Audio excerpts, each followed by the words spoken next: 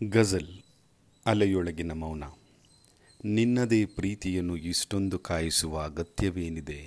ನಿನ್ನ ಒಂದೇ ಒಂದು ಮಾತಿಗಾಗಿ ಕಾದು ರಕ್ತ ಹೆಪ್ಪುಗಟ್ಟಿ ಹೋಗಿದೆ.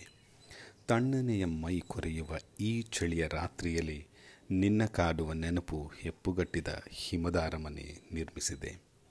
2 ರಾತ್ರಿ 2 ಹಗಲಿನ ಸುದೀರ್ಘ ಸಮಯದಲ್ಲಿ ಬದುಕು ಒಂದು ಹುಲ್ಲುಕಡ್ಡಿಯಷ್ಟೂ ಮಿಸುಕದೆ ತಟಸ್ಥವಾಗಿದೆ. ದೀರ್ಘ ಮೌನದ ಸಪ್ತಸಾಗರವ ದಾಟಿ ಬರುವ ಹಡಗು ಮೌನದ ಅಲೆಯ ಹಿಡಿತಕ್ಕೆ ಸಿಲುಕಿ ದಡವ ಸೇರಿದಾಗಿದೆ.